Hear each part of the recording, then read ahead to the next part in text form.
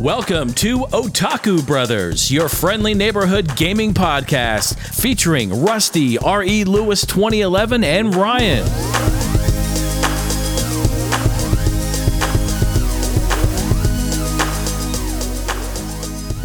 Hello everyone, and welcome to episode 72 of Otaku Brothers. My name is Rusty, and today on this fine Saturday, I'm joined by my forever co-host and brother-in-law, Ryan. How we doing, man? Good, yeah. It's been a while since we've recorded an episode. It's been 2 weeks. A normal episode, that Yeah. is, because last weekend we did a structured episode reviewing Parasite, which, oddly enough, Ryan, we didn't know this, would go on to win 4 Oscars, including Best Picture. Yeah, and all the speeches were amazing. Freaking hilarious. Yeah. Bong Joon-ho, who is the director, of course, for the film, just gave an amazing speech when he won Best Director. Mm-hmm.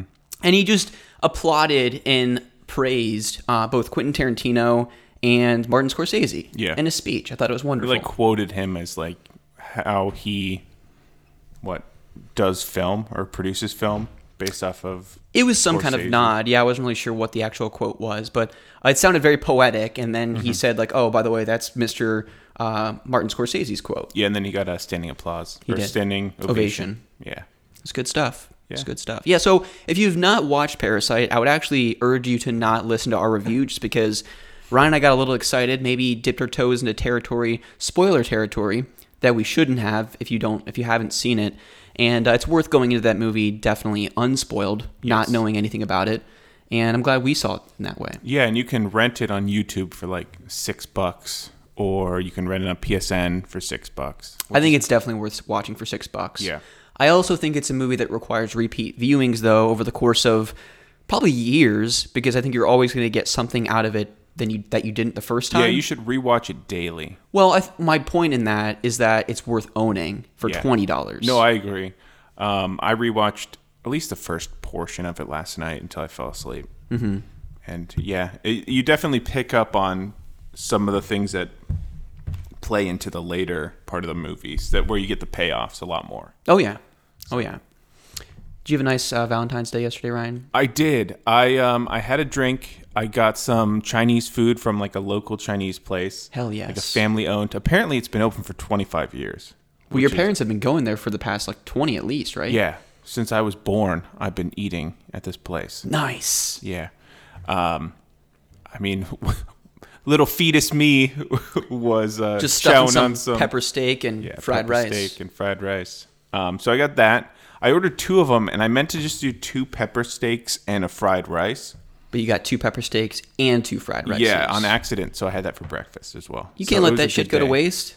Yeah, and what else did I do? I watched some Avatar. I played some Pokemon. I hatched some seals. Yeah, I wasn't really sure what was going on there. We talking about Ziploc bags. You sent me a text with a picture of a Korean woman who was the lady in Parasite, and you said I'm hatching some seals, but you didn't spell it like SEAL. Yeah. So I had no idea what the context of that was. I was just opening Ziploc bags as I was watching Korean women. Like the sociopath you are. Just going through hundreds of Ziploc baggies. If anyone would have walked in, they'd be like, what the hell is going on in this place? And just shut the door slowly. And then, yeah, that's pretty much my night. And then I played some Sekiro this morning. Good stuff. Yeah, it was a pretty... And I've been waiting 2 weeks to talk about all my Pokemon. I'm sure you have, Ryan. You've got your little Explorer journal over there where you keep notes. Yes. So this week was a little interesting because Lauren was in Mexico for work for 4 days. So I had a chance to do absolutely nothing but play video games. And how was that? Wonderful. I made it through... Do you wish you were single again? Yes. Sorry, Lauren. I got through 4 chapters, I think, in Final Fantasy 13, making excellent progress in that. 30 hours? Yeah, so I'm about 32 hours into the game, I think, and nearing the end of chapter 10. Okay. So you're in the free open world kind of area. Just before that. I forgot it's not chapter 10 that happens, it's chapter 11. And there's 13 chapters? Mm-hmm. Okay. But I would say that, and we'll get more into this in the games that we've been playing recently segment of the show, but I forgot how much Crystarium, which is the equivalent of experience points, how many Crystarium points you need at that point in the game to level your characters up. Because in the beginning, it's you can farm out some dudes, get 5 to 6,000 CP and really just level up your Crystarium points significantly. But now it's to the point where you have to grind for like hours just to get from one bubble to the next. And each bubble could be plus 50 HP points to your health or plus 50 MP for your magic. So then, did you beat that big wall boss guy? Hell yes, Barty boy. So then, is it necessary to have all that grinding? Do you need that for the final boss? Have you ever beaten the final boss? Yeah, I beat the game on the Xbox 360. I actually found the final boss to be relatively easy. Probably From what grinding for hours. Probably. From what I remember, though, because there's a trophy that if you get 5 stars in the final boss, which is really just a measure of how quickly you defeat them, because each boss has a predetermined time limit for what they think you should beat them if you want to get all 5 stars. Yeah. And I ended up getting a 4-star ranking on the final boss. I was like mere seconds away from getting that 5-star ranking, and you actually get a gold trophy for getting 5 stars on that boss. Wow. So cool. Are you going to go for that now? probably, yeah, because it's not that challenging, honestly. I mean, from what I remember, the final boss, comparatively to like Barthandelus, who I consider to be one of the most challenging bosses, I think up to that point in the game, Chapter 9, that's really the biggest point in the game where separate the boys from the men. Like, if you're really going to play this game to completion, here's the first boss that's going to stop you from getting there. Okay. So, Nice. but yeah, we'll get to that more in probably the back half of the show. We've got a packed show of Otaku Brothers because we only recorded a 30-minute show last week, so wanted to record this episode and cover a few news stories, a few things out there that I think were worth talking about. Then Ryan and I, of course, are taking part in the Gentleman's Challenge over on Discord with some friends from the YouTube gaming heyday, which is good times. Ryan and I will talk about the games that we were challenged with playing. Yes. And then I want to talk about a little show called Dragon Ball that I've been watching this week. Oh, yeah. I'm sure you've got some stuff you want to talk about in terms of movies and Rambo faces that don't move. And then, what else do I got here? Tarkaron. I was on that podcast this week, so I want to talk about that. But I also want to talk about my Valentine's Day. How was that? Beautiful. Lauren and I went to our local establishment, got a large pizza, sucked down a couple beers, went home and played Mario Party, Awesome. which lasted about 5 minutes. Yeah, that's what you're saying. What happened? Lauren got bored. Okay, I can see that. So that was frustrating. It's not that she got bored, but Mario Party is one of those games where 1, potentially ruins marriages, and 2, can take forever. Mm-hmm. Because Mario Party 2 is my favorite. I have all 3 on the 64, but the second in particular, you can do 20, 35, and 50 turns, I believe, which turns are, of course, just each of the 4 characters hit the dice block, roam around the board, and then you do a mini game at the end of that turn. So to do that 20 times can take anywhere from 45 minutes to an hour and a half, you know? It's a significant undertaking. Yeah. So we ended up just turning on the tunage, listening to some music. She actually got 4 sampler tequila bottles in Mexico. So we were going back and forth and taking shots of that. Cool. That's So a good time. It was a good time, yeah. And then I woke up at about 7:30 to Scoob licking my face. It's also a good time. Nice alarm clock. And here we are today, Ryan. Yeah, I can watch your dog when you are, because you guys are going on a trip in March. Yes, we are. Well, I think that sounds Potentially. like an okay idea, but that would require you to not go to the gym any day that you have him. Yeah, it's only like a week. Yeah. So you just have to work out here. Yeah, I'll shrivel up and die, but I'll give it. I'll do it for your dog. Your swollenness will be gone, Ryan. The hard part's gonna be. Yeah, he attacked me when I tried to work out here. Now he did that for me as well when I first started. So every time I do the ab wheel, every time I went out, he'd like Simba attack me with his crazy long deer legs. And then eventually it got to the point where he was like, oh, you're not doing anything to harm yourself or me. I'm just going to sit at the back of your legs like a good old little doggo and just wait for you.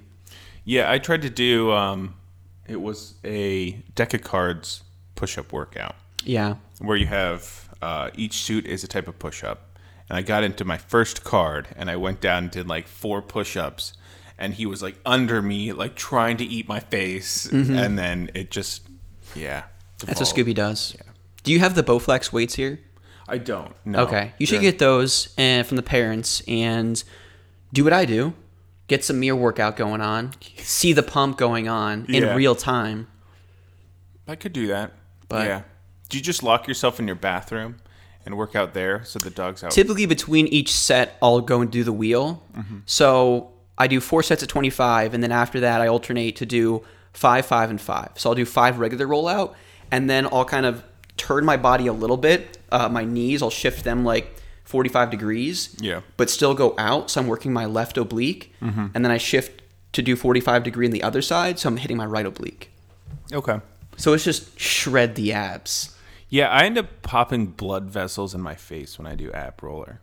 Oh my goodness, Ryan, you should probably take it easy on the abs then. Well, like it ends up I get like blood dots around my eyes because when I do it, it puts pressure on my face. Okay.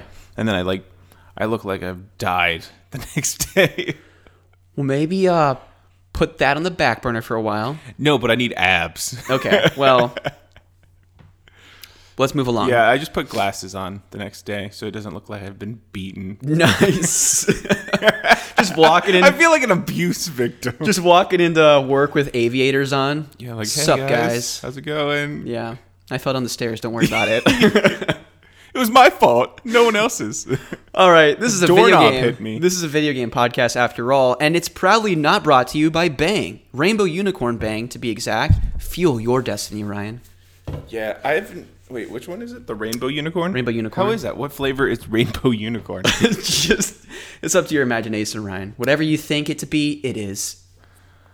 Okay. Hashtag You're eating Bang. the blood and guts of Rainbow Dash. I am. The My Little Pony. It's very tasty, actually. Nice. It's fueling my destiny for this podcast, Ryan. It's cool. I just made an entire pot of coffee, assuming like the last couple of weeks that you'd be drinking some, but no, it's cool. You're just banging it out. Well, it doesn't mean I'm going to not need a glass of coffee or a cup of coffee at the back end of the show. Okay. I'll finish this bang shortly. But Ryan, there are a few news stories I do want to talk about. Okay. One specifically is gracing the interwebs with a movie I'm not sure anyone had high expectations for. No. And that is the Sonic movie, starring, well, Jim Carrey is Dr. Robotnik. I don't know who plays Sonic himself or voices the character, but I think originally, we saw the nasty design of Sonic and everyone was like, oh my gosh, this is going to be the travesty everyone thought it was going to be. Just terrible. And then they redesigned the character to actually look like Sonic from the... Which I give them props for. Totally. They listened to the people, they listened to the masses, they delayed the film, and they're like, you know what, we're going to do the Sonic fans right. We're going to make the character look like he should. They re-released it. It looked great. The studio shut down. The studio shut down, and it ended up getting a 64% on Rotten Tomatoes. The critical consensus is fresh. It says, fittingly fleet and frequently fun, Sonic the Hedgehog is a video game-inspired adventure the whole family can enjoy, and a fine excuse for Jim Carrey to tap into the manic energy that launched his career. Ryan, would you venture to guess the audience score? 2,225 people have reviewed this movie. 88. 95% on Rotten Tomatoes. Wow. That's crazy. Yeah. That's probably more than The Godfather. Sonic. Better than Lord of the Rings. Sonic is the Don Corleone of video games. Yeah, I heard it was pretty good. The jokes all hit, and they did a lot of like callback references, and it was pretty self-aware. I think they said they made fun of a Sonic meme, and I don't know if that's the Sonic from Jeopardy. Is that what it is? Sonic and Donkey Kong, Donkey Kang. I don't know which one it is. They didn't spoil it in the review I was watching, but I don't know. I think it'd be fun for us to watch. It could be a potential Otaku Brothers review. Yeah. Did you ever play Sonic? No, we collectively hate that game on this podcast. Okay, yeah. So Here's the thing. I love the idea of Sonic. Like, I think the idea of this character who obviously is super fast hedgehog, collects these rings and run around the map. It's kind of like a Mario game on speed. I think that was a great for Sega to have something that could compete against Mario back in the day. But I was a Nintendo kid. I grew up playing a Nintendo growing up. And so when I tried to play Sonic on a Sega Genesis at my buddy's house, it was just too fast. I couldn't control this character's speed, and then I lost all my rings, and I died. And I said, screw this. This is just not for me. yeah. No, I agree. And I think very similarly, a lot of kids who grew up with Sega consoles, when they try to play Mario, it's just, who's this floaty plumber that it just seems so slow? Floaty plumber. Yeah. Yeah, that's true. With his like green brother, who's just slightly taller. Yeah, so I think What it is just... Waluigi and Wario's relationship to the Mario-Luigi brothership? That's an Brotherhood. excellent question. I don't know. Distant cousins? Probably. Yeah. Yeah. We get the Nintendo lore wrong on this podcast. This is an educational program after all. What is Wario's relation to Mario? Mario Wario fan fiction. He's a counterpart of Mario, is known to be very greedy. Although he began as an antagonist, he developed into more of an anti-hero, starring in his own spin-off titles such as Wario Land. Okay, so they're not related. I don't think so. Who's Yoshi related to? Who knows, Ryan? Who knows? Yeah. Now, one of the other things I did want to talk about on the podcast this week is something I'd heard of, but it was, again, kind of a myth, legend in the video game realm, if you will, and that is the Nintendo PlayStation prototype. So, Okay. news got out that someone had this prototype, and they were going to auction it off for money because they were taking it across all kinds of different conventions and showcases and losing a lot of money on it because they weren't being paid to showcase it. It was more like, hey, come look at this ancient relic that I still have.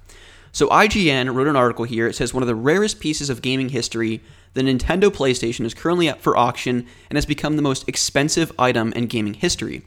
As the auction continues, bids for the Nintendo PlayStation exceeded $105,000 earlier today. That was at the time of this article, officially making it the most expensive gaming item to date, according to Video Game History Foundation's Kelsey Lewin. Wow. So I brought up the actual auction itself. It is currently bidding at $350,000, with the bid ending, or the auction ending at 7 o'clock p.m. Central Time, and that's February 27th. So you have about 2 weeks. Yeah, get your bids in, guys. Yeah, seriously. So I just wanted to read a little bit about this. There's like 8 paragraphs of information and history on the console, its design. I'm not going to go into all of that, but I think this first paragraph warrants reading because it's just fascinating stuff to me. So Nintendo PlayStation Super NES CD-ROM prototype, Sony and Nintendo circa 1992. At one point, this dual-branded prototype's existence was mere myth, and this is the very first time it will ever be offered at public auction. It is said to be the last remaining prototype of the alleged 200 that were forged from the failed joint venture between Sony and Nintendo, two of the biggest competitors in the home console video game market. Reportedly, the other prototypes have since been destroyed. We at Heritage can attest this prototype is working, as we've played a couple rounds of Mortal Kombat on it using a Super Famicom cartridge. The prototype does share some exterior similarities with both the Super Nintendo and the Sony PlayStation, but it has its own unique characteristics as well. It is not only a slot for Super Famicom and Super Nintendo games, but a CD-ROM drive that was meant to play disc-based media and presumably video games as well. Cool. Though the CD-ROM drive was not currently working when it was found in 2009, it has since been repaired by Benjamin Heckendorn. That's a name, a YouTube personality known for his console repair videos. It now has the ability to play music CDs like the commercially produced PlayStation, but there's no proprietary software that's known to have been made during the prototype's development. Wow. Really interesting stuff. I mean, Yes. can you imagine something that could play both PlayStation discs and Nintendo cartridges back in the day? Yeah, it's definitely worth selling your house to get the No last kidding. remaining Like, one. my gosh. I don't even think Lauren and I's first house will be close to $350. No. But I mean, Wow. things like this, there are people out there that are huge video game fans, and at that point, it's just who has the deeper pockets, you know? But something like this, I feel like it would be criminal to play on a regular basis. Like, I feel like I'd need to get like a glass shelving unit. Bulletproof glass. Exactly, and like light shining down on it and get like this neon tint to it. Mm-hmm. Like it'd have to be like a shrine in my house. Yeah, or give it to your like 5-year-old cousin for his birthday. Yeah, you could do and that watch too. him smash it up.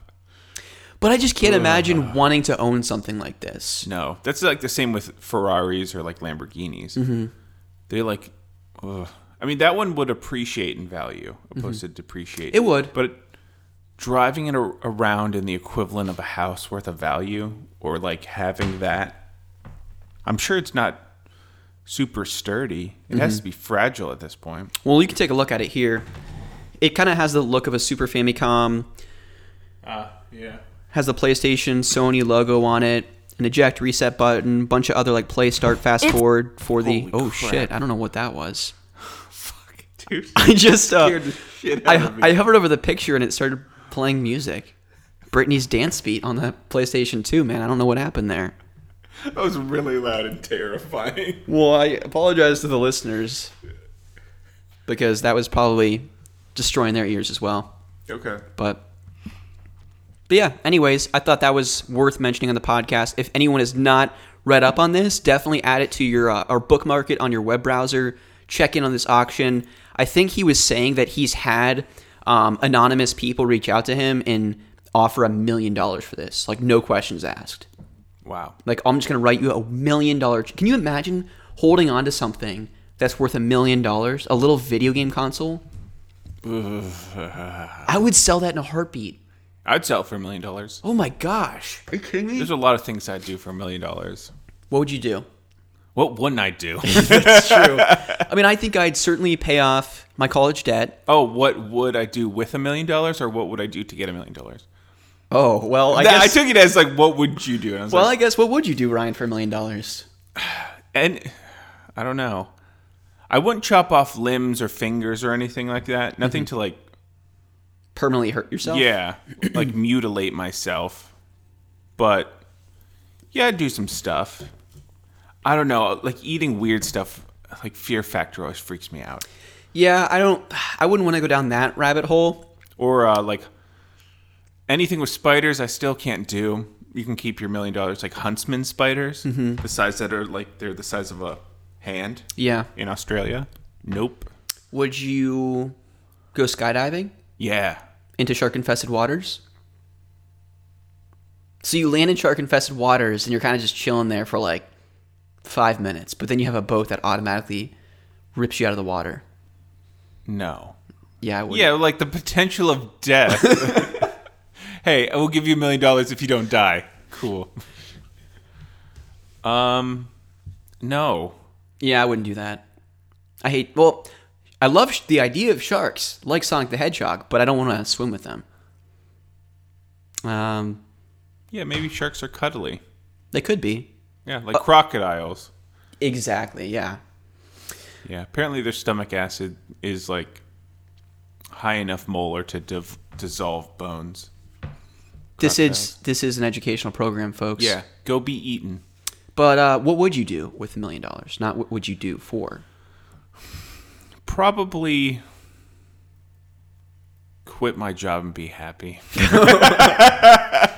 No, I'd probably invest. I mean, $1 million you can't retire on.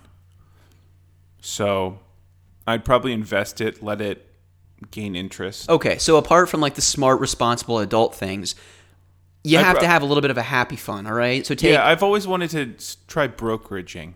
Okay, again, getting away from the bullshittery. No, that sounds like a ton of fun. Okay, well, for people that like aren't Ryan... Okay, yeah. Non-fun related stuff. I would probably invest go in to fancy Europe. paints and just stare at them for the rest of my life. Cool. Yeah. And then I buy a bunch of carrots and raw Well, I'd chicken. probably buy that PS4 or PS PlayStation Nintendo thing for $1 million. Okay. No, I'd probably just trek all over Europe and see every country. Like, go hiking in the Alps. Australia freaks me out because of all the weird animals. So probably New Zealand. Yeah. Even though there's a lot of terrifying things there. Yeah, I'd probably just explore Europe. Okay. You can do a lot with $1 million. You could. I mean, I'd probably have like a $50K just spree of whatever the hell I wanted to do. Whether that's traveling, whether that's a hot ticket item I wanted to get. I don't know what I'd do, but... I'd probably do $100K. Yeah. Tickets alone are like $5,000. That's true. And then it's expensive to stay over there. And plus you're going to be eating a shit ton of food. Mm-hmm. But you can also like take train rides for like a couple hours and you're in a different country. Yeah. So... Yeah, I think 100K, setting that aside, and 900K of being responsible with, I think that makes a lot of sense. Yeah. I do want to pick up brokeraging before I'm 30. Okay. Just for fun. We'll definitely report back on the podcast, because that just sounds like riveting stuff that everyone wants to hear about on this video game podcast. Yeah. So, No. for dividends. Well, I don't know about you, Ryan. I have one more quick news story I wanted to bring up. Okay. And that is Matt Reeves' Batman. Test footage of Robert Pattinson playing the Batman showed this week. And it was like a weird... It almost seemed like you were in one of those photo rooms where photographers develop photos. Mm-hmm. It was kind of this Like a really dark room? red tint to it. And he kind of just walked up to the camera. And I think maybe the most interesting thing of note is his chest piece. Rumors are going around that it's actually based on a comic book. Yeah. And I'm not super well versed in the comic book world, but apparently this was Detective Comics number 1000. And Batman, I'm going to read this here. What he ended up doing, this is kind of part of his origin story, I believe. He said, I'm going to make that metal pay for its sins. And metal, speaking to the gun that killed his parents in the alley after the play, he said, I'm going to burn the metal that killed my parents and forge it into something useful. So the metal that broke my heart as a child, that same metal will protect my heart as a man. And he molds it into the bat symbol and then puts it into his chest plate. So even if he were to get shot, he'd theoretically survive. Yeah. And if you zoom into Robert Pattinson's chest plate, it looks as if it's kind of like the hilt of a gun. I have it up here. It looks like it could potentially be pieces of a handgun. So I think yet to be confirmed by Matt Reeves or Robert Pattinson, but if that's the case, and just given Robert Pattinson's age and size, I think it would make sense if this was more of an origin tale of Batman earlier on than it was like he's been Batman for however many years. Yeah, I was talking to Stephen Hopler. Crap, can you blur out his last name? Yeah. Okay. Because everyone's going to be rushing to the interwebs to search Steven's name. Okay, yeah. Just like because they're he was the searching- same one who I lied to about Parasite. Just like they're going to be searching Rusty Lewis and Ryan Cole Dude, whoa, Pete, dude, and you're Pete just- Dorr and Scooby-Doo. Don't DDoS me. Yeah. Now I lost my train of thought. Talk to Steven. Something about Batman. Oh, Parasite. yeah. He was saying that Robin Pattinson is tinier than the previous Batmans. So it's going to be more of like a detective, like have a bunch of villains opposed to like one overarching like Bane the entire movie. Okay. Or Joker. It's going to be multiple villains, like Penguin and the guy with the face mask who sprays people with stuff. Scarecrow. Yeah. Well, I believe Colin Farrell is the Penguin. Okay. They may have cast the Riddler as well. I can't remember. Or the Riddler, that's who it is. But, yeah. I'm looking forward to it. Robert Pattinson, say what you will about the Twilight movies, but I think he is a great actor apart from all that garbage. Yeah, I mean, he was in Harry Potter, too, before he was shiny. That's right. So, he was pretty good as Cedric Diggory. Mm-hmm. I think so. I mean, didn't last long. I mean, Vada Kedavra will do that to you, but Yeah. he took it like a champ, He I did. guess. He sure did. He grabbed onto that port key like a boss. Well, he really didn't necessarily. Well, I guess... His dead fingers grabbed onto the port key like a boss. Mm-hmm. Yeah, I was watching a video when you came in. It was about the PS5.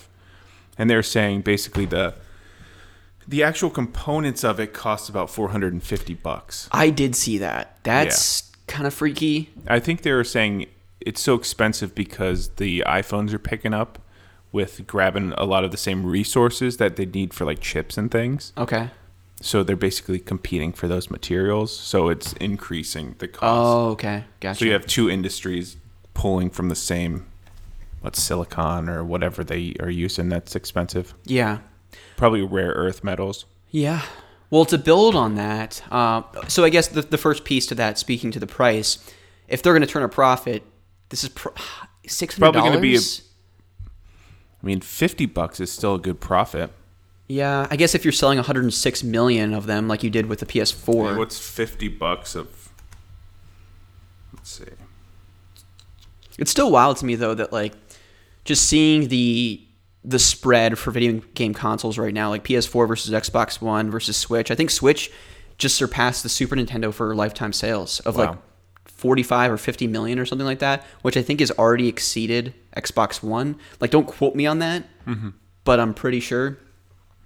And we've gotten into the console debate a million times in this podcast, but Yeah, I mean, like $50 would be close to a 10% profit margin.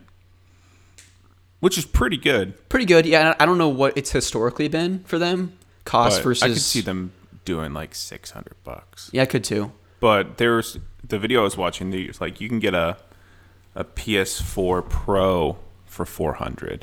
Mm-hmm. So why pay another $100 for a new PS5?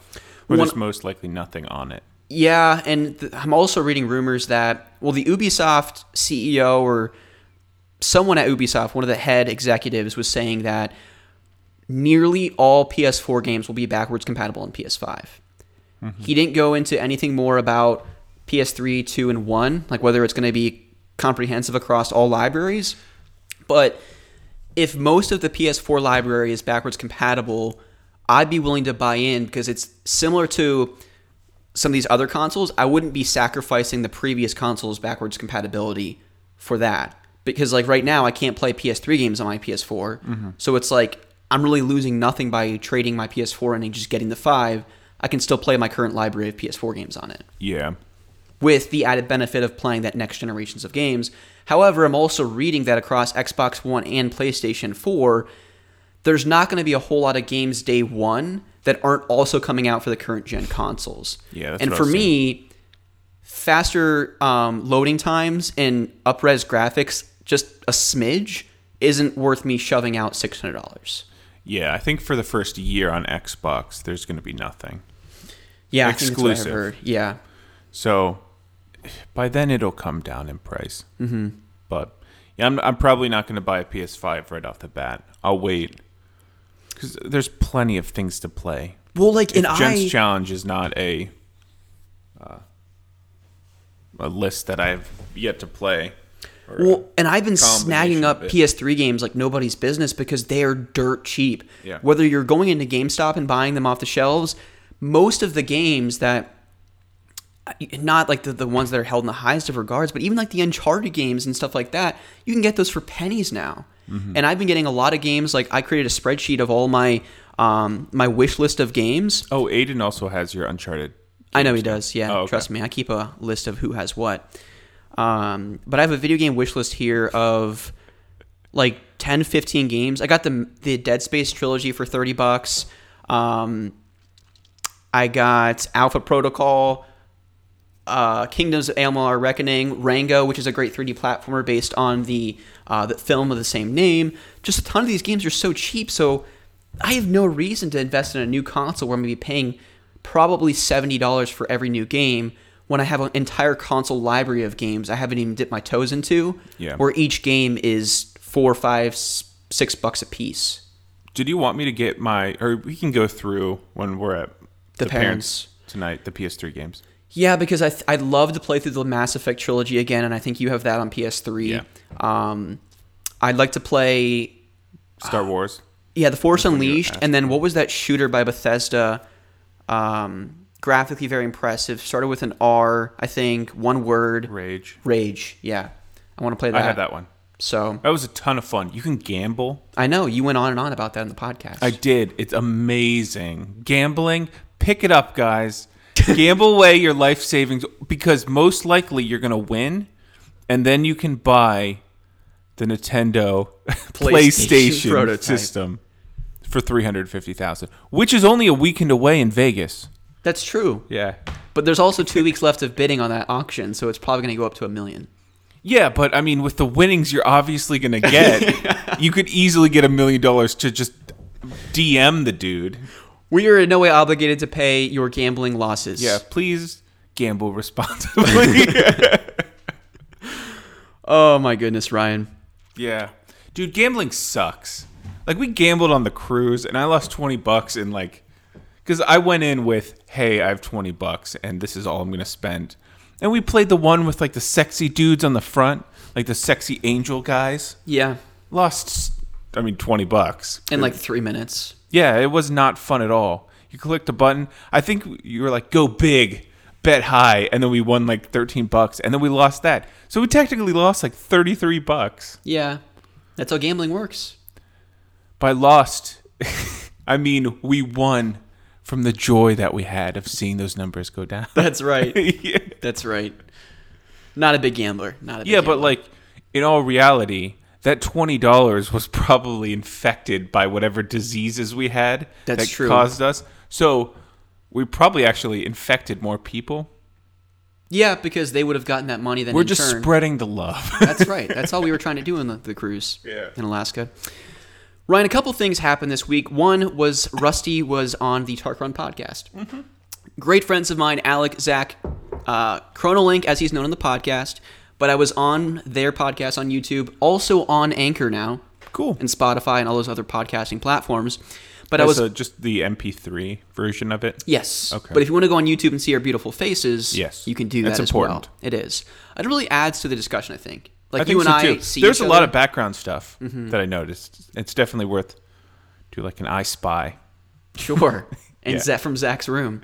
But anyways, I'm going to be reviewing with them all of the future live-action Disney movies. Okay. And so back when Lion King came out over the summer, we reviewed that, It was great. which I actually gave it a 6.5. It was that good. It was a 6.5. It earned its 6.5 rating. But anyways, this week we reviewed the much anticipated Lady and the Tramp, which of course debuted with Disney Plus. Did they sing the Siamese song? It was not in the film. Probably because it's racist. So if you go back and watch the original 1955 Lady and the Tramp, you'll notice that there's a lot of things that wouldn't fly today, including that song. Yeah, I think that's why they got rid of the dragon in Mulan, was because the people were like, you're basically making fun of our heritage. So That's now why it's they put a phoenix and like a witch. Whatever. I'm not going to ask questions. Yeah. But anyways, Lady and the Tramp, I feel like if there's ever a Disney movie that didn't need a live-action remake, Lady this and the was Tramp. it. Like, it just seemed completely unnecessary. So I kind of went in with zero expectations, and I think that's the best lens you can go into this movie with, because it's just about dogs, and two dogs fall in love that are in completely two opposite sides. One's part of like this wealthy establishment or this wealthy family that she gets love all the time, and then you have this tramp that's just living on the streets. But it's a super wholesome, cute Disney movie. I loved it. Nice. I thought it was a really good time. If you're looking for a good movie, just kind of like background noise, you know, it's not super riveting stuff. You're not going to get really invested in the plot, but it's a cute movie. So it's all CGI. They didn't like train real dogs. Here's why I give the director far more credit than I do The Lion King. While Jon Favreau does an amazing job with the CGI effects of both The Jungle Book and The Lion King, this film actually had real dogs. Really? Yeah, so they use real dogs. Obviously, they touch up the mouths because they couldn't get the dogs to talk and, you know. It sounds like lack of training. But yeah, they had real dogs on screen, so like I really felt that Lady and Tramp, the two dogs, had good on-screen chemistry together, and how they were able to get them to...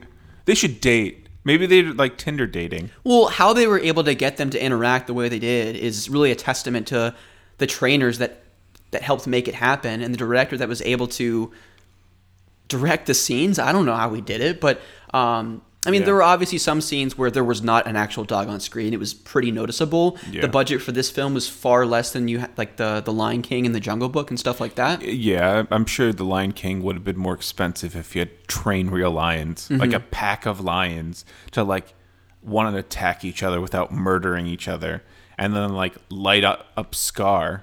Well, and to casually have a meerkat and a warthog chilling with a giant ass lion, I don't think it's gonna You're like, happen. oh, okay. Yeah. But Yeah. And then Rafiki, having him jump around and sing with his bead staff. yeah, good luck training a monkey to do that. But no, I thought Lady and the Tramp was a really good time. I think if you're looking for just a wholesome Disney live action film, I actually gave it an 8 out of 10. I Wow. liked it more than Lion King. The Lion King for me was very, very disappointing. What's the best live action movie you've seen? Disney. Disney? I haven't seen Aladdin yet. That was pretty good. Beauty and the Beast is probably up there. I'd probably give did like that one. a 7.58. You did not like that one? I did like that one. Oh, okay. Dumbo is probably like a 10 out of 10. God, fuck. It was awful. It was really bad. Tim Burton sucks ass. I didn't think it was that bad. Okay, I thought it was fine. It was cringy. Like, if you like Tim Burton, you'll like the movie. But, like, at the same time, it was not good. I was never a fan of Dumbo, but, like, the LSD trip was cool. Yeah, it was okay. When I popped LSD midway through the thing. Yeah. With, like, the little, what did they do? they're like blowing bubbles and they turned into that like acid trip song that they do in the original. Yeah. Yeah. So yeah, watch Lady and the Tramp. I think it was actually a good time. I liked it more than The Lion King, so that's all I'll say about it. But speaking of Discord, the Tarkaron podcast, the Gentleman's Challenge, Ryan. It was a hell of a segue. Yeah. Well, I mean, I wanted to reel us back in from LSD trips and Dumbo, and that was the best way to do it. So, That's fair. Ryan, we spoke about this a few weeks ago, that we are taking part in the Gentleman's Challenge, which, of course, is something that we do on Discord with Zach and Chronolink and a bunch of other folks, where we list 15 games in our backlog. And Zach did something unique this time where he threw them all in a voting forum thing. Yeah. And we each got to vote for other people's games. So one game got 3 votes, one game got 2 votes, and one game got 1 vote. And then Zach kind of aggregated it all out to figure out which 2 games got the most votes. And I was tasked with playing, or the 2 games that got the most votes for me were Super Mario Odyssey on the Nintendo Switch and Golden Sun on the Game Boy Advance. Awesome. And my 2 games were playing through the first Spyro game and playing through Sekiro. Nice. And how's that going for you? Great. I am enjoying the heck out of Sekiro. Are you? Yeah. So I previously, like a year ago, I was stuck on the Great Ape. The Great Ape. And he's pretty much a wall for all the new players. And I think I was more intimidated by it than what... I don't know. I maybe tried 5 or 6 times, which is just a lack of persistence. Mm-hmm. And I'm like, there's no way. Because I wasn't even getting close, like a quarter of the way through. And then I got this task, and it's kind of forcing me to play through it and kind of push through that wall. And the first attempt, I ended up getting to the second phase, which I'd never done previously. And then the second attempt, playing the Great Ape, I was like 1 hit away on its second phase to beating it. I'm like, wow, I've actually improved. Yeah. And like going through the bosses, like the first couple of bosses are really meant to teach you different things. Yeah. So like the first main line boss, so there's a lot of mini bosses, but there's the first main boss is a dude on a horse. And it teaches you to, I don't think you ever got there. I was going to say, I don't think I ever got there. Yeah. It teaches you about spears, grappling to enemies and things, because the spears are used all the way through the game. And then there's like a mini boss that teaches you how to Makiri counter, and each boss kind of teaches you a different aspect of the game, all leading up to the final boss that kind of has all of them. So it's really just teaching you, and it's really well done. And right before we started recording, I ended up beating the owl, your father, on top of the tower, because I was debating doing the easy ending, or not easy, but the shorter game, which is the Shura ending. So you basically say, yo, Dad, I'll side with you. Let's get the boy for ourselves. And then you fight the final boss. But I said, yo, Dad, go fuck yourself. Okay. I'm going to protect the kid. And then your dad's like, oh, that's sad. Let me murder you. So then you have to kill your dad. So your dad's an owl? Yeah, your dad's an owl. Was your mom a human? You don't know who your mom is. You were immaculately conceived. Okay. Through your dad. And then he gave birth to you like a kidney stone. Hashtag from software. Gosh, these games are so screwed up.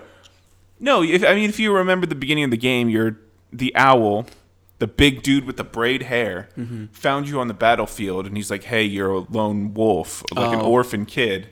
And he takes you in and trains you as a shinobi.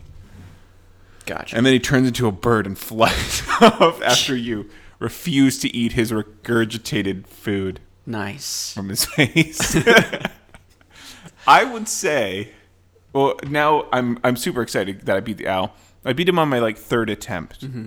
And I'm trying to platinum the game now, because having tried all like the mini bosses and doing more mini bosses, the second playthrough is going to be really easy. Okay. Because you end up understanding the pattern, and you get used to blocking and like that rhythm of the game and being really aggressive, like more so than Bloodborne. And I would definitely say where Bloodborne is probably my favorite, this is better than Dark Souls. Really? Yeah. I find it far more enjoyable. Okay. having played more of it. So I have a couple more bosses until I get to the final fight, and I'm trying to go for like the hardest ending so I can clear out most of the other bosses, and then I'll probably do on my first playthrough game file the short ending so I can get that final boss, and then I'll have the trophy for all bosses. Nice. So then really it's just that's 2 endings out of the way. I'll have 2 other endings, which is the long version. Have you looked at the trophies to figure out? Yeah. Are there any very specific gameplay ones, like you need to counter this person 45 times? Or No, something? it's really like kill all bosses or mini bosses. Okay. Which gets you all the prayer beads, which is one of them. Kill all bosses, get all 4 endings, which is the same as like Dark Souls, and the same as Bloodborne. They always have you get all the endings. Besides that, not really. Like it's get all the shinobi tools, which I already have. Get all the shinobi techniques, which I have, and then like max out everything, which is going to take the longest. But if you're playing through 4 times, you're going to get all these like lapis, which is like the end game. You can only get in a few places. So Okay. yeah, it's definitely worth trying again. I think we should play it through as like sitting next to each other, like Star Wars, because Star Wars kind of allowed you to dip your toes in to that pairing mechanic. Which I liked, yeah. Yeah, and this one with the grapple hook and everything, it's just it's so good. Okay. But I was thinking about it, and I understand the mechanics. So if we were to play side by side, you'd play probably the first 5 attempts so you could start learning those mechanics, and then we'd switch off after that. Okay. So I'm not like, hey, I know how to parry. Let me kill the boss the first time, and you don't get to. So you don't actually learn. Gotcha. So Well, I'm looking forward to it. I mean, when I first played it, it just looked like a world I wanted to explore. I was just cut off by the mere difficulty of it all. yeah, it is a steep learning curve, but it's so worth it. I don't want to say it's better than Bloodborne because it's been a while since I played Bloodborne, Yeah. but I'm enjoying the parrying aspect so much. And like when I was fighting the owl on my 3rd attempt, it was so natural just to automatically parry everything, and I was parrying it seamlessly that you're like, wow, I'm actually getting better at this. It's a ton of fun. Definitely worth playing or trying. Yeah. No, I'll give it another shot. I haven't started Spyro. I'm sure it's going to be just as difficult. Clearly. Yeah. And then, those are my 2 games. Very nice. I mean, you could honestly have 2 platinum trophies on your hands because the platinum for Spyro is pretty easy. You could probably do it in about 12 hours. Yeah, it's going to be hard for me to get out of the Sekiro mode after beating Sekiro the first time. And I'll probably not play Spyro, and I'll probably just beat Sekiro a few times to get the platinum. Well, I will say more often than not, as part of the Gentleman's Challenge, it's rare that someone becomes what they call a supreme gent that ends up beating both games they're tasked with. Yeah, So, I mean, pressure. if I really want to, I could beat Spyro in a sitting or a weekend. It's like 6 hours. Yeah, you don't need to get the platinum. But I really want to get the platinum because I want to explore the hell out of this game. Yeah. And like just going through the game. Well, I meant you didn't need to get the platinum in Spyro. Like you could just run through it in like 5 hours. That's true. But if you need a break, if there's a boss that's really just frustrating you to no end, pop in Spyro for a bit. Yeah, I think the final boss, from what I've been watching, I mean, I know what it is. It's Sword Saint Ishin is the one guy. He's actually in the first cutscene. Okay. He's a dude who like stabs the dude with the spear in the neck, and he ends up in that final fight using that spear. Okay. So he's using the spear from the first cutscene and the spear from the horse guy, the first boss. So like they really ease you into it. Yeah. But I'm excited. Nice. Well, I'm sure we'll hear more about Sekiro next week. Yeah. So for me, again, I was tasked. I keep hitting my wow, that was my pop filter abusive thing. hit on It was. that mic. What's up with the duct tape? So yeah, this thing just doesn't. The pop filter doesn't stay connected to the Yeti mic very well. Yeah. So I kind of like jerry rigged it and duct taped it. Okay. But anyways, so I was tasked with playing Super Mario Odyssey on the Switch and Golden Sun on the Game Boy Advance. like you with Spyro, I probably will not get to Golden Sun because I've been playing so much of Final Fantasy 13. And while I started it on PC last year and didn't finish it, I really do want to play this to completion on the PS3. One, to get the trophies, and secondly, because I feel like I'm so much more invested now than I was on the PC, just because I prefer the couch experience of playing a game versus like sitting in front of a computer. Yeah. Anyways, Super Mario Odyssey last weekend, Lauren was just kind of like, I need a night to sit out and play Gilmore Girls, or not play Gilmore Girls, play Dragon Quest and watch Gilmore Girls. So I was like, sure, whatever. I'll go into the bedroom and play some Super Mario Odyssey. Pete was doing an eBay stream. It was a perfect night. I played about 3 hours of Super Mario Odyssey. Okay. Really enjoyed my time with it. I wouldn't say it wowed me as much as the first time I played Super Mario Galaxy. Okay. However, that moment when you get to Fossil Falls, just the draw distances and seeing the mountains in the background with the foggy tops and all the water coming down, breathtaking. Yeah. I mean, it was so beautiful. I couldn't believe that a 3D Mario game looked that good. I mean, Mario Galaxy, graphically, very impressive, Yeah. but this is just a whole nother ballgame. I think it looks amazing. So how do you like the mechanic of chucking a hat at things? Freaking awesome. Right? So, I mean, but so often I forget that I have that ability. So, like, there were some moments I was in the Sand Kingdom, which I think is the third place that you end up getting to. Yeah. And there were these bullet bills that were coming after me, and I had to get to this other ledge that was not in jumping distance. And I'm like, what the heck? These stupid bullet bills keep trying to hit me, and I have to get to this ledge on the other side. And it's like, and I feel bad. I looked up a YouTube video. I'm like, how do I get through this? And it's like, oh, Rusty, duh. The core mechanic of the game. You literally throw your hat on the bullet bill, you take control of him, and then you get to the other side, and then you seamlessly press the Y button or whatever you press, jump off, and go on your merry way. Yeah. It's so seamlessly blended into the game that, again, you forget you even use it, but it doesn't seem forced. It just seems so natural, and I just love, like, you gotta love Nintendo. It's very much like Pixar and what they do with their movies.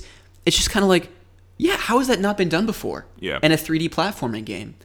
And I think the level designs, while I've only been in like 3 or 4 different worlds, incredibly inventive. Some of Nintendo's most inventive worlds to date in Mario games. Fossil Falls was amazing. You see this giant T-Rex just chilling, taking a nap up on a giant hill. You just chuck your hat and get to control a T-Rex for like a few minutes. Yeah. And then you hop off him, you bulldoze this giant boulder, and then you walk up to this wall, and you see this, what seems like an 8-bit Mario game. You go into a pipe, and then you're in this 2D plane playing a 2D Mario game, and then you get to the top of this hill, you pop off of the little pipe, and you're back into the 3D world again. Yeah, I thought that was an amazing callback to have. Oh, it's so good. Yeah. Yeah, so I love the idea of, in Super Mario 64, of course, you'd go into these picture frames, and you would be tasked with getting 1 star, and then you'd be spit out of the picture frame. Then you'd have to jump back in to kind of kickstart getting this new star. Similar to Super Mario Sunshine as well. Yeah.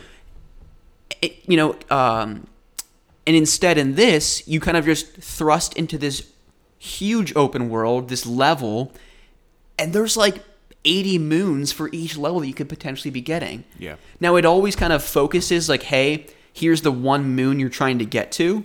Yeah, and it's generally like an enemy. Yeah, it's like an enemy or like a mini boss that you have to get to. Yeah. And it kind of does this pan out shot of like where it is on the map. So it's okay, that's generally speaking where I need to go.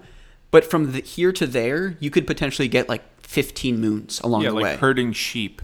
Yeah. Getting all the sheep in one corner, and you're like, cool, moon. Talking to like just random NPCs around the map, and they're just like, oh, if you do this, I have this like shiny little thing that I could give you. And you're like, oh, okay. Do a little task for them. They just chuck a moon at you. Yeah, I like the outfits as well. Oh, so good. Yeah. You had like the sombrero. Yep, I got the sombrero. I got this nice little purple gown and a really crazy hat, as if you're kind of like A pimp. Yeah, sure. I mean, you kind of look like that. I didn't think about it.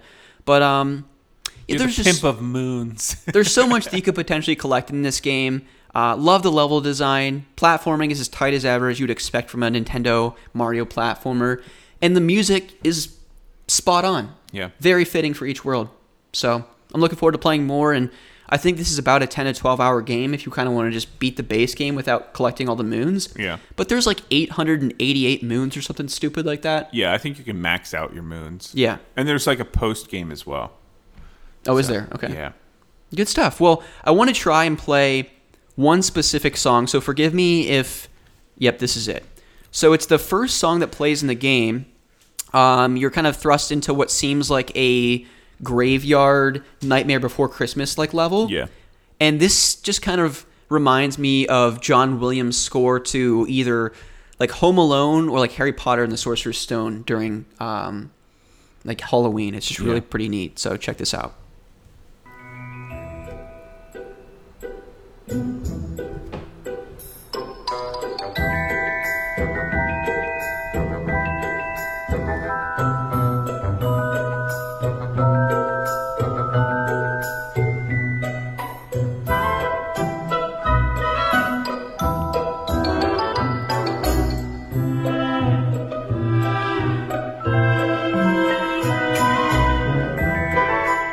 Yeah, so definitely set the mood well for the first level.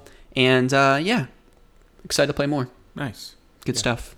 But enough about us, Ryan. We need the listeners to have their voices heard. And they can do that in a number of ways. They can write into the podcast at otakubrotherspodcast@gmail.com. We have not gotten any emails in a while, so send us an email. Whether you want us to talk about a particular topic, ask us a question, send us an audio question, anything that makes the show better. You can also hop in on the Discord where we have a weekly polling question. Or you can just get in on the fun discussion that we have going on there. Link is in the show notes below. But this week, I figured because of the Oscars, it was a good time to check in with people and to figure out what their favorite movies were last year.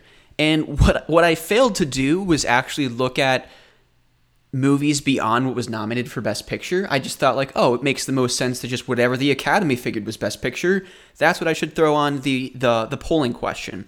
Yeah, it's like Rotten Tomatoes. Everything they say is good is good. That's right. And the listeners are bad. But the movies that I selected were The Joker, Okay. 1917, The Irishman. 1917.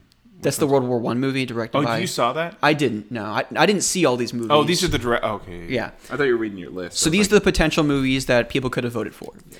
The Joker, 1917, The Irishman, Once Upon a Time in Hollywood, Parasite, Toy Story 4, Marriage Story, Jojo Rabbit, Rise of Skywalker, or other, share in Discord. Did the Marriage movie win anything? I don't think it did. Okay. Netflix altogether did not win a whole lot. Yeah, suck it, Netflix. But Ryan, out of those movies, what would you select? Just because... For which topic? Your favorite movie of the year. Out of those. Joker was really good, but it was hard. I couldn't watch that again. No. In any time soon. I really liked Parasite. Okay. Toy Story 4 was a good time. I mean, it wrapped up everything so well. And Key and Peele are awesome. Yeah, they are. As stuffed animals.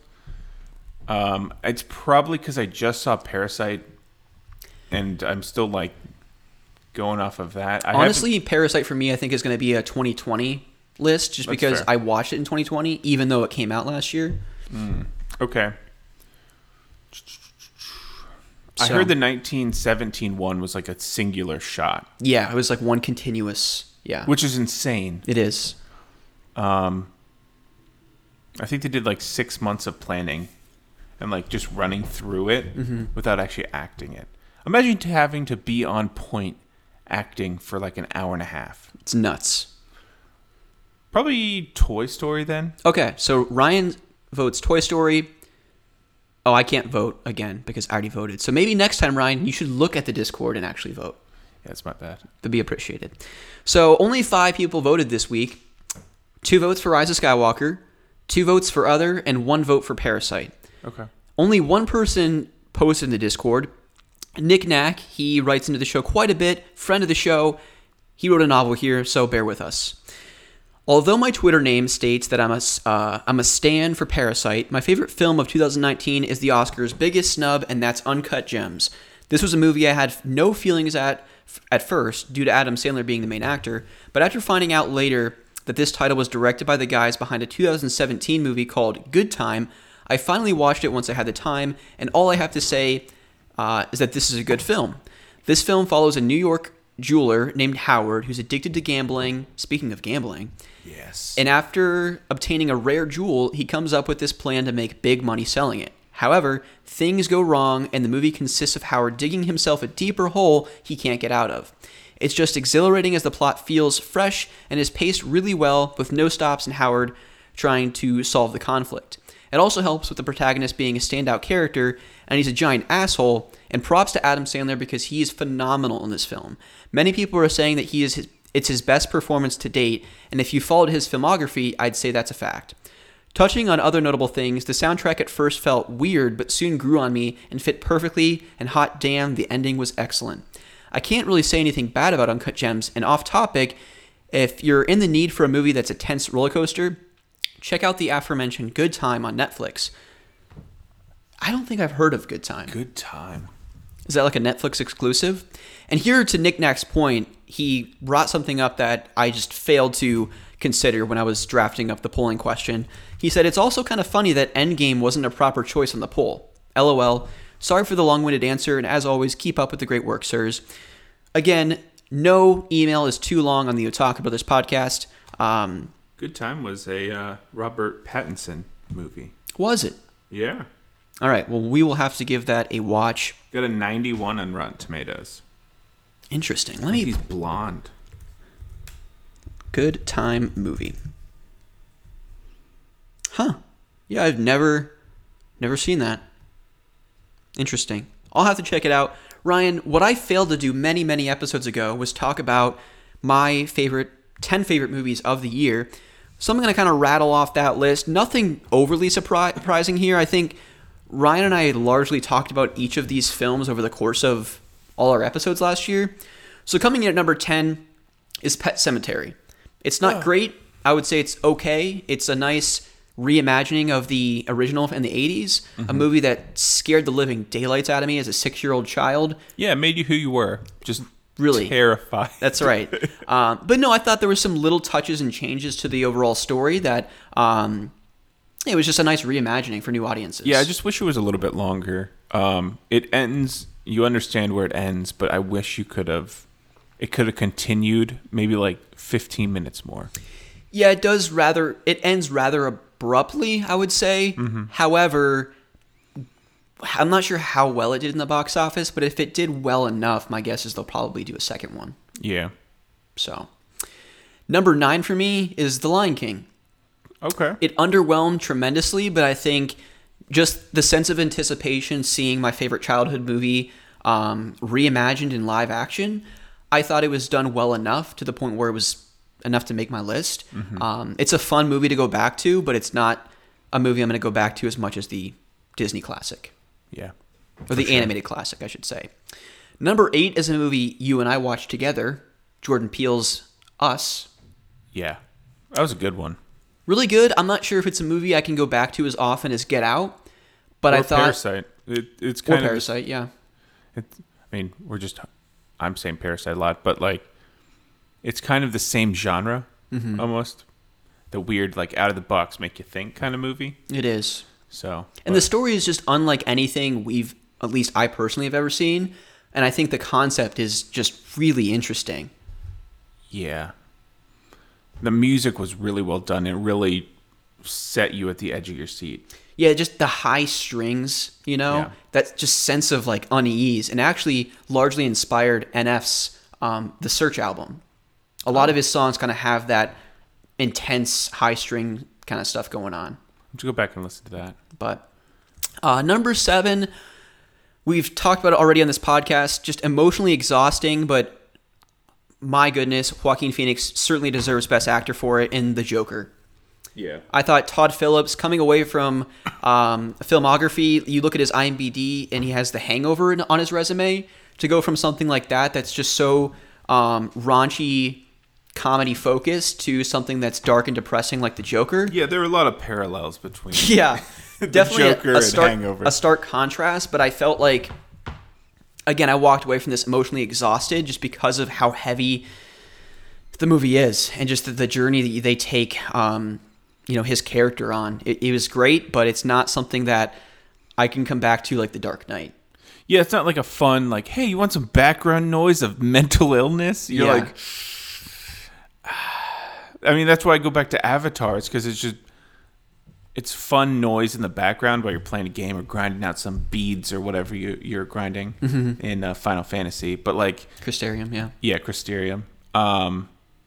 Yeah, it's not a good background for rewatchability. But it was really well done the first time you watch it. And a phenomenal score. I actually believe the composer did win Best Composer for that. Wow. Which I'm certainly deserving. Very deserving. Number 6 for me, I'm a huge fan of rom-coms, and this was certainly the best one I watched last year, potentially one of my top 5, and always be my maybe. Oh. Did you end up watching this? I didn't. Ali no. Wong is in it. She's hilarious. Oh, yeah. No, I did see that. That's the one with Keanu Reeves. Keanu Reeves is in it. Yeah. Which is one of the best reveals ever. Yeah. The main actor, I'm pretty sure, played the North Korean leader in one of the... who's that guy who makes all the, like, Your Highness? I don't know. Okay. Never mind. Okay. Well, I thought it was a great film. Definitely hilarious, and if you're looking for a fun date night movie, definitely worth your watch. Number 5, coming in at number 5. You want to figure this out first? I don't know. You're gonna. No, it's the same actor who is in the first Planet of the Apes. What's that guy's name? I have no fucking clue, Ryan. I don't even know what you're talking about right now. A random Korean dude that's been in movies. Oh, yes. I know exactly who you're talking about. Okay, never mind. I will. I'll come to it next time. Okay. Find out next week on the Talking Brothers. Yeah. Number 5 for me is Toy Story 4. I know no one wanted another Toy Story movie, but Disney be Disney, Pixar be Pixar. I thought, even though they didn't have a lot of the secondary toys front and center in this film, I thought they added new characters that added so much to the movie. And just seeing kind of Bo Peep's backstory of her being sold and then, Woody being reunited with her. The final moments of the movie are just gut-wrenching. I mean, we literally had to leave the theater because I was like, Ryan, I can't stay for the credits. Yeah. I'm crying. This is just too much for me. I'm not going to go into the details or specifics if you haven't seen it. Now you have no excuse because it's on Disney+. I thought it was a terrific send-off to those characters. Yeah, I think it was the opening scene with the rain and Woody's like under the car and you're like, wow, animation has come so far from the first Toy Story. Yeah. I mean, even the first Toy Story was like revolutionary enough, If you ever go through Pixar's evolution of each one of the movies and what they've had to do, I don't know if we've talked about this on the podcast, but like what each movie has done for their animation and like the technology they had to produce or make from scratch to produce it. Like you have Incredibles where like the hair, you can watch the hair animation, and then they went to Monsters Inc. where they had to improve it significantly for like Sully and stuff. There's YouTube videos that kind of walk through every incremental like animation evolution, and it's really fascinating. Oh, awesome. Well, even Brave is another one. Yeah. That character's hair. I can't remember her. I wish more people saw Brave. Me too. Public service announcement, if you've not watched Brave, it's probably top 5 Pixar for me. Yeah. So good. My mother's a bear. Oh, okay. Such an underrated Pixar movie, for sure. Number 4 for me is just action-packed. Ryan and I watched it together. John Wick 3, Parabellum. Yeah, it's nonstop. Never did I think they could continue to top John Wick 2 or even the first one for that matter. But with each subsequent movie in this series, it just gets that much more over the top. I guess I'd liken it to the Fast and the Furious or even Mission Impossible movies where it's like there's no way they can top that stunt or that level of intensity. And Parabellum is just off the charts crazy. Yeah, I mean, you were audibly like, oh. Whoa. The knife scene in that small hallway, my word. They're literally in a freaking knife shop. They're just like punching their way and grabbing different knives. Chucking knives. I mean, after the first kill of the NBA star in the library, you're like, welp, strap in, folks. I feel like my jaw was unhinged after that scene. And then Aiden walked in at the end scenes. Oh, yeah. And it's just like them killing tons. Like, I wish they had there's probably a kill count, but it's over 400 people. It's insane. It's really good. I liked Halle Berry's addition to the movie, and her two dogs were great as well. Just a really raging good time, but definitely not a movie to watch before bed. No. Coming in number 3, Ryan, these are my top 3 films of the year. One's probably going to surprise people, but it just made me feel like a lot of these other movies did not. 3's Rise of Skywalker. Wow. Okay. I really enjoyed this movie. Go and listen to Ryan and I's review. It hit most of the bullet points I wanted to going into this movie. I kind of lessened my expectations just because of the director fiasco with JJ to Ryan, back to JJ. All the hype leading up to this, I found out that in the final scene, spoiler alert, you hear a bunch of Jedi. They phoned up all those voice actors 2 weeks before the movie came out. So, I don't want to go into the making of Rise of Skywalker, but I just feel like the movie almost needed 4 or 5 months more of production. Yeah. Especially if the rumors are to be believed that this movie, JJ's cut, quote unquote, was supposed to be over 3 hours long. I would have liked to have seen that rendition because I feel like obviously this movie is pretty fast paced, really throws a lot of plot at you quickly to kind of get you up to speed.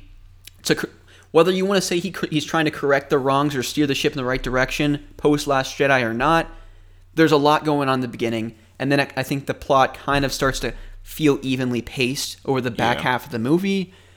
But again, I feel like where these characters' journeys ended up, I think I've compared it to Game of Thrones before. Those last 6 episodes were super quick, but if that's where everything was supposed to end up, I was okay with it. I wasn't okay with how quickly we got there. And I think I'd say the same for Rise of Skywalker. Yeah. I think an extra 30 minutes in this film really could have done a lot for it. Yeah, I completely agree. And I sent you a video. It's how it should have ended. The cartoon animation that they do for a ton of movies.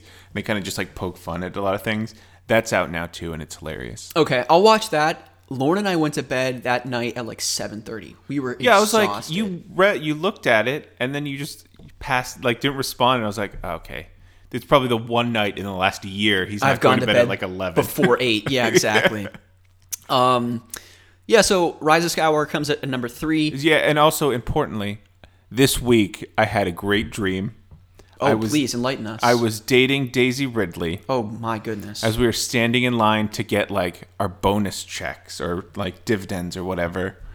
And there was another dude in line. He's like, "Hey, are you sure you want to date her?" And I was like, "Hey, dude, I'm pretty sure."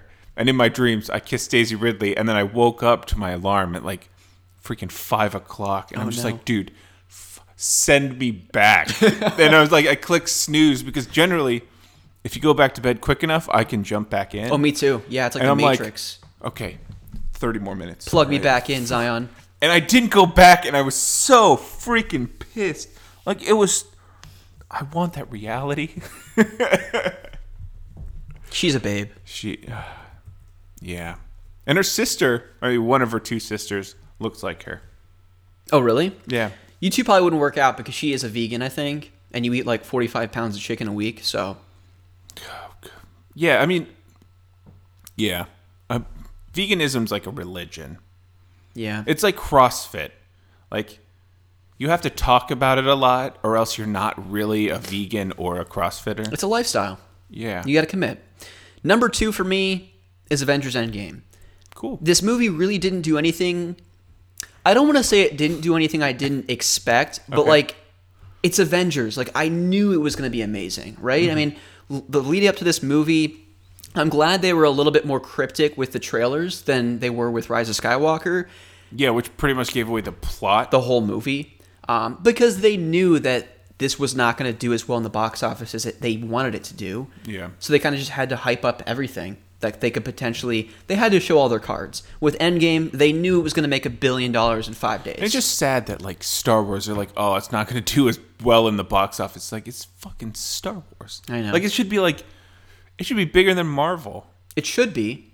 You'd expect it to be. Because there's laser swords and Wookiees and Daisy Ridley and sounds in space. Yeah. Star Trek did it right. No sound in space. Silent film. Let's go. The next Star Wars movie. Black and white. Yeah. But no, I mean, there's so many moments in Avengers Endgame and its 3+ hour runtime that are just mind-bogglingly cool. And it just pisses me off that you never saw Iron Man 1. So the end, like, big thing wasn't big for you. Yeah, that payoff wasn't what it should have been. I saw that, I was like shitting bricks. And I was like, yes, they tied it back to film 1 10 years ago. And you're just like, cool, that thing happened. That's on me. That's on Yeah. me. Yeah, I mean, Did you ever go back and watch Iron Man? I watched 1 and 2. Haven't seen 3 yet. Okay, so now you understand that scene, how big it is. Yeah, and I actually haven't watched Endgame since seeing it in theaters. Okay. And Lauren's never seen it. I'm surprised that she's the favorite kid in our family. Yeah. And she hasn't seen Endgame. I should at least get more brownie points. You should. But have your parents ever seen a Marvel movie? No, they don't. That's why they don't love me. That's not true. Yeah. Ryan is well loved. Okay. He was fed as a child. Yes. Yes, I was. Number 1 for movie for me, Ryan, is a series of movies I didn't start watching until I met you and Lauren. Is that a good thing? It's a very good thing, I suppose, because I was able to kind of power through all 3 movies leading up to this third. Lord of the Rings. Yes. Never of the saw King. Lord of the Rings. Circa 2004. Yeah. We watched Return of the King this year. Trying to think what trilogy. I'll let you think about it for a second. I can The give you. Divergence. Yes. You saw the first 2 and you made your own fanfic. That's right. I did. It was a crossover between Twilight and Divergent. People from the Hunger Games even made it their way in. I really like the main actress in Divergence. Me too, Shailene Woodley. Yeah. God, what other trilogies are there? Do you want a hint? Sure. It came out like in March, I think. Cool. That gives me zero help. There's very few hints I could give here that would. It's probably going to give it away. Let me tip. It came out on a Wednesday. Yeah. Cool. There's like 52 Let me of kind of those. tiptoe around some hints here. It's animated. Is the first hint I'll give. Any guesses? Any Animated. thoughts? And I it's a don't think we've trilogy? seen it since the theaters. We haven't watched it together, I should say. Actually, no. Here's another hint for you. We watched it on the cruise. Because we had a catalog of movies that we were able to watch. We watched it on the cruise. Okay. It's How to Train Your Dragon. Yes, the third one, The Hidden I was World. like, Spider-Man, that's not a trilogy. Yes. But that one was... I'm surprised that's not on your list. What do you mean? Spider-Man Spider-Verse. Into the Spider-Verse. That's a good point. That one was amazing. That'd probably be high up on my list. Actually, I would kick Pet Sematary off, and I'd probably sneak Spider-Man into 4, and Lion King would go down to 10. Because Into the Spider-Verse is a phenomenal movie, and every time I hear Sunflower Now by Post Malone, Yeah. I picture myself walking out onto the top deck of the cruise boat. A nice chill day, you're wearing a light jacket. Going through like mountains on each side. But you're telling your dad was standing there with you, and you're like, dude, Spider-Man's on. It was on the giant projected screen in front of the pools. We went up to the top deck and just sat there and watched Into the Spider-Verse. Yeah. Such a good movie. Incredible. It's easily the best Spider-Man movie. Yeah, I think I could agree with that. Even with Tom Holland, yeah, it's still the best. It's so good. And they actually have Sony and Marvel have locked in a October 2021 film slot. We don't know what it is yet. Hopefully, it's a Fantastic Four crossover. Yes. Oh my Because gosh. they need to lose those rights. No, I was actually hoping for They're Into human rights. Into the to Spider-Verse own Marvel too. movies. What? I was hoping for Into the Spider-Verse too. That too. But they might have already locked in a date for that as well. I'm not clear on that. But anyways, getting back to my actual number 1 movie here. Yeah, How to Train Your Dragon. How to Train Your Dragon 3. Again, I really had no emotional attachment to these films before meeting you guys, because you guys, I think, were doing paintings together. Like Lauren painted Toothless, or you painted Toothless, or something like that. And I'd always heard about these movies. I think Lauren did. Yeah, I had always heard about these movies, obviously, but had never watched them. And when we started watching, I'm like, oh my god, these are really, really good movies, beautifully animated. And who doesn't love movies about dragons? Mm-hmm. And the first one, has this young kid, he's very awkward, named Hiccup, of all names. Yeah. And he ends up shooting down this kind of legendary mythic dragon. A Night Fury. And so he goes and finds this little guy in the forest, and he can no longer fly because he hurt one of his wings when Hiccup shot him down. And Hiccup's kind of this little mechanic dude who's always creating these weirdo inventions. So he kind of creates this artificial wing for him, and then ends up controlling him and flying. And over the course of these next two movies, he obviously matures and kind of comes into his own. He has a love interest. And then just everything that takes place in the third movie is just very emotional. Yeah. I thought it was such a fitting conclusion for Hiccup's arc, and then falling in love with, what is her name? Like Enid or something like that? Or Ygritte? I don't know that's what it is. Jon Snow. Yeah. I don't remember what her name is. The blonde girl. But yeah, they fall in love. They save the world. They save all the dragons. It's fantastic. All of their friends who have an associated dragon friend as well. And it's not just your traditional dragon that you would expect. Like some of them are just, it's almost like the world of Pokemon, but dragon form. Essentially. Because everyone is just so unique in their design. And there's that one nerdy guy who knows the Pokedex inside and out. Yeah, of dragons. Yeah. He's like, this one has a +10 stat or like speed attack. And you're like, all right, fucking Jeff. And is it... Put your Charizard down with it's freaking 128. Isn't that the voice actor for McLovin? Or Yeah. it's McLovin that plays that character? It's really like a lot of the actors from that. Even Toothless. The guy growling. Well, Jonah Hill Yeah. is in it. Jon Snow. Kit Harington voices one of the characters. Does he? Mm-hmm. Yep. Really? Yeah. You got, not in that movie, but the dad is King Leonidas. Leonidas. Oh, Gerard Butler. Yeah. Yeah. Yeah, fantastic voice cast, but I really love the conclusion of this film.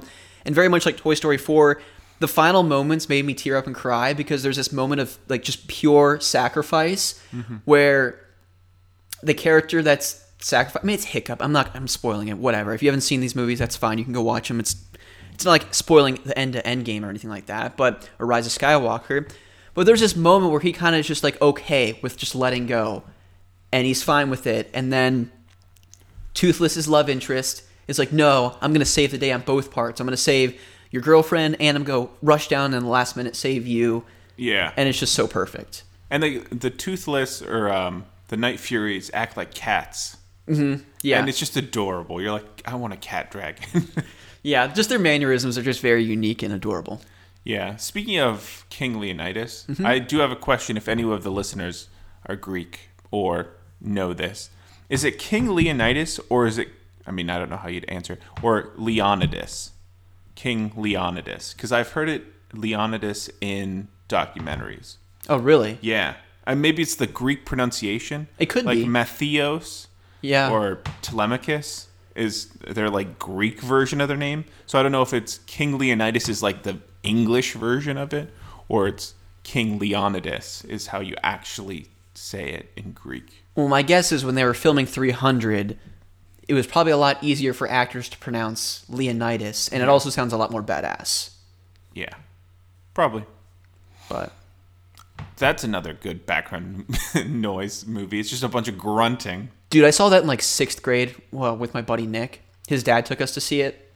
I was in Texas, and that was the first rated R movie I got. I was like 8th grade, was not old enough, and it was Texas, so they're like, I don't give a shit. And I ended up buying it, and we watched it because the mom, or my best friend at the time's mom, would not allow us to watch rated R movies, especially with like a sex scene and like blood everywhere. Yeah. And we ended up putting it into the DVD player in the car and watching the entire thing while she was in the car. That movie is phenomenal, especially the scenes where they like zoom in to like, it's kind of like Shadow of Mordor because they zoom in to like when they're lopping off body parts and it's like slow motion. Oh man, it's like a 3 or 4 camera rig that just are at different draw distances, and then it was actually Gerard Butler doing that scene. If I'm thinking of the same one you are, where it's zooming in and out, and he's like hits the dude with the shield and he just flies backwards. Oh yeah, and it goes down and like stabs him in the chest. Yeah. And then like all the arrows come and blot out the sun. I love that I want to watch it right now. It's so good. Yeah. I might do that before our fun time tonight. Have you seen the second one? Yeah, I actually have it on my hard drive. Okay. I might need to... It's not as good. Yeah. And, like, the people are less ripped, which makes it less hot. Well, Lena Headey, I think, is actually in both of them. Yeah. Who is... the wife. Who was she in... Cersei. Cersei, yeah, Game of Thrones.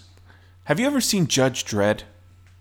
No, is that Frank Miller? Did he do that one as well? Not sure, but she's in that one as, like, a drug kingpin. Ah, And that's an awesome movie. okay. So you need to see that one. I'll check it out. It's not like a pacifist kind of movie. There is violence, which I know you don't like.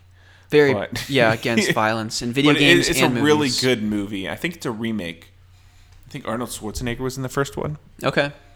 Good Yeah. stuff. Well, that's all I had for my top 10 movies. There were so many movies I didn't see this year. I mean, I wanted to see It Chapter 2, never got around to that. I own that one if we want to watch that. Okay, I do. Aladdin, Once Upon a Time in Hollywood, Ryan Johnson's Knives Out. I've heard that's phenomenal. I heard that was really 1917, I didn't see.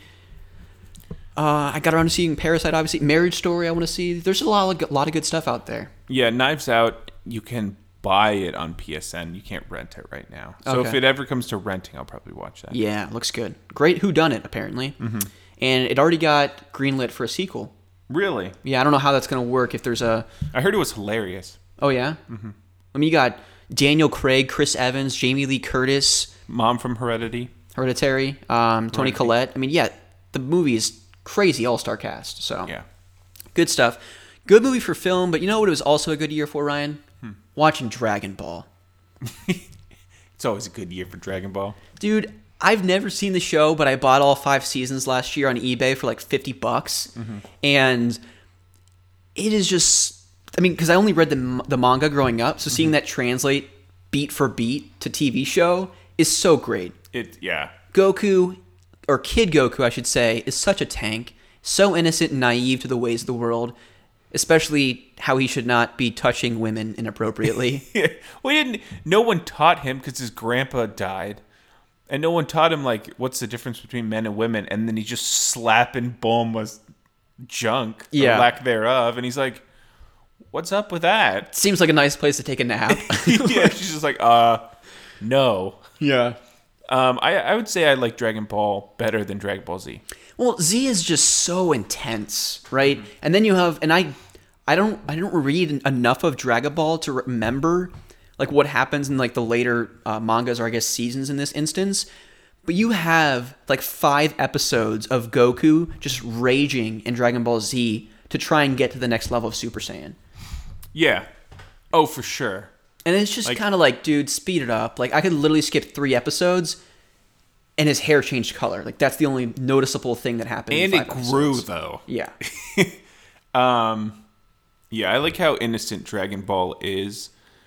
And you see the characters that are like low tier, like pretty much powerless, like Yamcha and Tien and stuff, who are actual villains in this one. Mm-hmm. And just watching like Goku power up and be like, yeah, maybe we should not mess with this kid, or like, yeah. Well, in the most recent episode, it's also funny seeing Kid Chi-Chi Yeah. because her dad's the Ox King. Yes. Yeah, so whatever hilltop they live on was like on fire. And so they went to go see Master Roshi to try and put it out because he had this magical fan thing. Well, Obviously. he didn't want to use it because apparently it's this dangerous artifact. So he's like, you know what? I'll just go and put it out myself. So he goes and turns into like Arnold Schwarzenegger from the 80s and does the Kamehameha wave for the first time. So then at the end of the episode, Goku's just like, that was kind of neat. I wonder if I can do that. And so he just powers up his hands, does the Kamehameha wave at a car, and like explodes it. And he's like, oh man, that was nothing like Master Roshi. And everyone else's mouths are like on the floor like, holy shit, this really was Gohan's grandson or whatever. Yeah. He just instantly like learns a technique and Yeah. they're like, oh crap. Yeah. And I don't know if you've gotten to like the first tournament. No, so that was literally the last episode I watched this morning. Okay. Was My him favorite using- thing is like when they train with the Turtle Hermit or Roshi, and they're like, it's just carrying rocks and stuff, but it's like It's pretty much what working out is. It's just incremental. We're getting, I forget the actual term, but you just increase incrementally. And they get to the tournament, like, maybe we should, like, reel it back a little bit. Mm-hmm. And they just, like, punching people through walls. And it's so much fun. Yeah, it's a good time. Awesome. Yeah, so I'm going to watch a lot more of that because it's a really good, because I do stay up pretty late most of the time. So it's a good make some tea, watch a couple episodes, and go to bed and easily binge that over a series of weeks, potentially months. Yeah. No, it's good. I finished watching, what is it, Full Metal Alchemist for the third time. Oh, nice. And then I finished Sword Art Online. Oh, all the seasons for that? How long is that? The first season. Okay. It's 2 seasons. Mm-hmm. It's just a mindless background. Like, it's an anime about an RPG. Mm-hmm. And you die if you die in the game, though, right? Yeah. In the first half of the first season, that's what it is. Basically, like, you're hooked up to nerve gear, and if you lose, it fries your brain. Interesting. So, like, they're stuck in hospital rooms because they need to get nutrients. Mm-hmm. And, like, they're trying to clear all the floors to get out of the game and beat the game.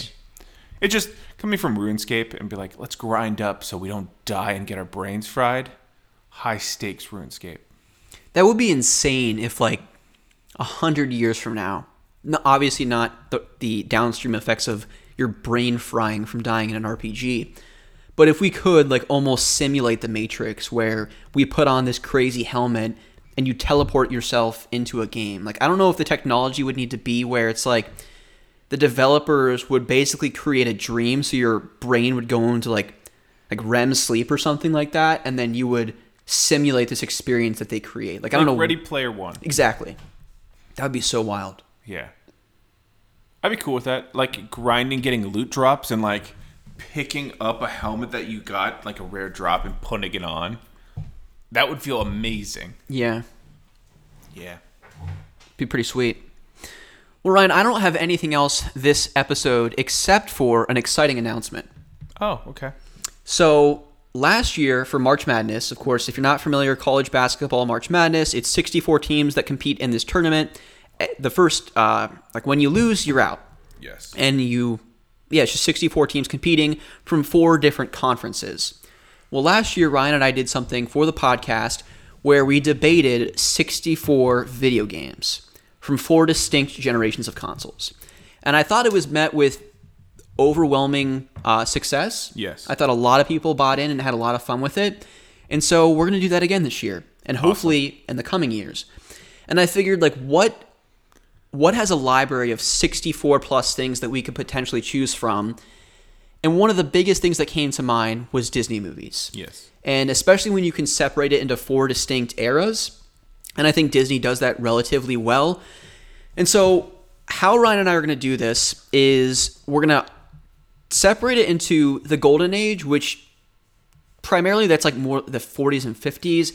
But I'm going to kind of cheat and say like the 40s through like the 70s, maybe mid 80s. So is that like the original animated Disney movies? So that's like your Snow Whites, your Dumbos, your, Lion King. Well, no. So that's like your Lady and the Tramps and things like that. Oh, the original. Then you get into the Renaissance era, and that's like your Beauty and the Beast, Aladdin, Lion King, Hercules, Mulan movies.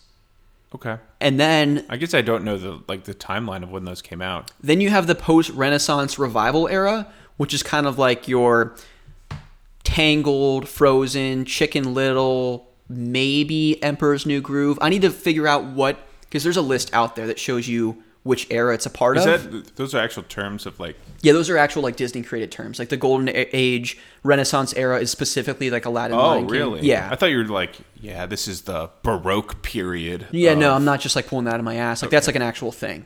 And so I will have to cheat in some instances because only 16 movies obviously are going to make it into each era. And so if some spill over into another, listen, this is a mediocre podcast. We do whatever the hell we want on here. So what I'm going to change over last year, though, because I got a lot of flack, was how the seating went. Because last year, people were like, how dare you put Wii Sports as a 16 seed and Mario Galaxy at number 1 seed? Wii Sports deserves to be number 2. So to alleviate those frustrations, what I'm going to do is go into IMDb. And so for all of these movies, the seeding is going to be purely based on the ranking of those films. So there's really no disagreement. If you have a problem with the seeding, take it up with IMDb. That's not us. If there is the chance of a tie, which is very possible, I'll probably do some kind of random number generator thing to figure out what's the higher seed. Okay. And also the last quadrant that I didn't mention. So we have the Golden Age, Renaissance era, Revival, post-Renaissance. The live action films is going to be the 4th one. So your Pirates of the Caribbean, National Treasure, Prince of Persia, those type movies. Is it like the new Prince of Persia? Wasn't there a... Jake Gyllenhaal was in it. Yeah. Did you ever see that? I saw it in theaters. I never saw it after that. Okay. And I thought it was fine. Like, it was entertaining. Did you ever see the Assassin's Creed one? I didn't see Michael Fassbender's Assassin's Creed. Do you know if that was good? I don't think it was met very well with critics or fans. I think it was kind of just mediocre, average. Here's a money grab. I mean, especially since we haven't heard anything about a sequel. Yeah, that's true. I feel like we probably already would have heard about like a sequel and potentially a third movie in the works if that was the case. But I think there is going to be another Tomb Raider movie with his fiance, wife, girlfriend. Yeah, his wife. Alicia Vikander or whatever. She's awesome. Hey, you need what we should do. I know, Ex Machina. No. We should do that as like a movie review. Okay, we can do that. Because it's great. It's not that I don't want to see it. I just haven't watched it yet. Just been avoiding it. Pretty much. So yeah, I'm really, really pumped about this. Everyone knows my love of Disney, and I loved the creation process of getting the bracket put together last year. It was a hell of an ordeal because it took dozens of hours, but I felt like it was so worth it. And I feel like some of the best podcasting discussions and episodes Ryan and I have had came as a result of that bracket. Because those were like the 3.5 hour episodes. It was insane, yeah. And I think with this, we're going to have to go back and watch a lot of these movies because some of them we might not have even seen. Like, when was the last time you watched Snow White? God.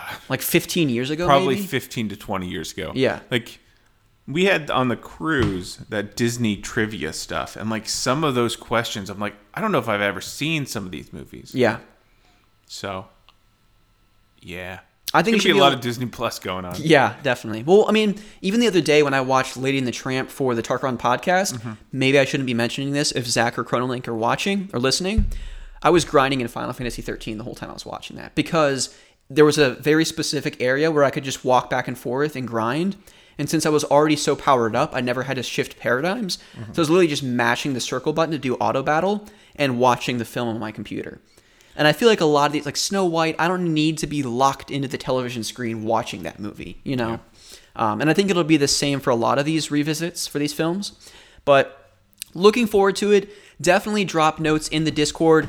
Your thoughts, if there's particular movies that you want to make sure make it into the bracket challenge, definitely let me know. I think it's going to make for a lot of fun community discussion. Yeah, definitely. So, awesome. Well, Ryan, do you have any parting words for the listeners this week? No, like always, have a good week. We'll be back next time. To hear about your Sekiro progress? Yeah, and Pokemon project. It is a project and progress. I'm going to be hatching some more seals with some Ziploc bags in my apartment. Heck yeah. Yeah, just have a good week. And if you watch Parasite, let us know what you think.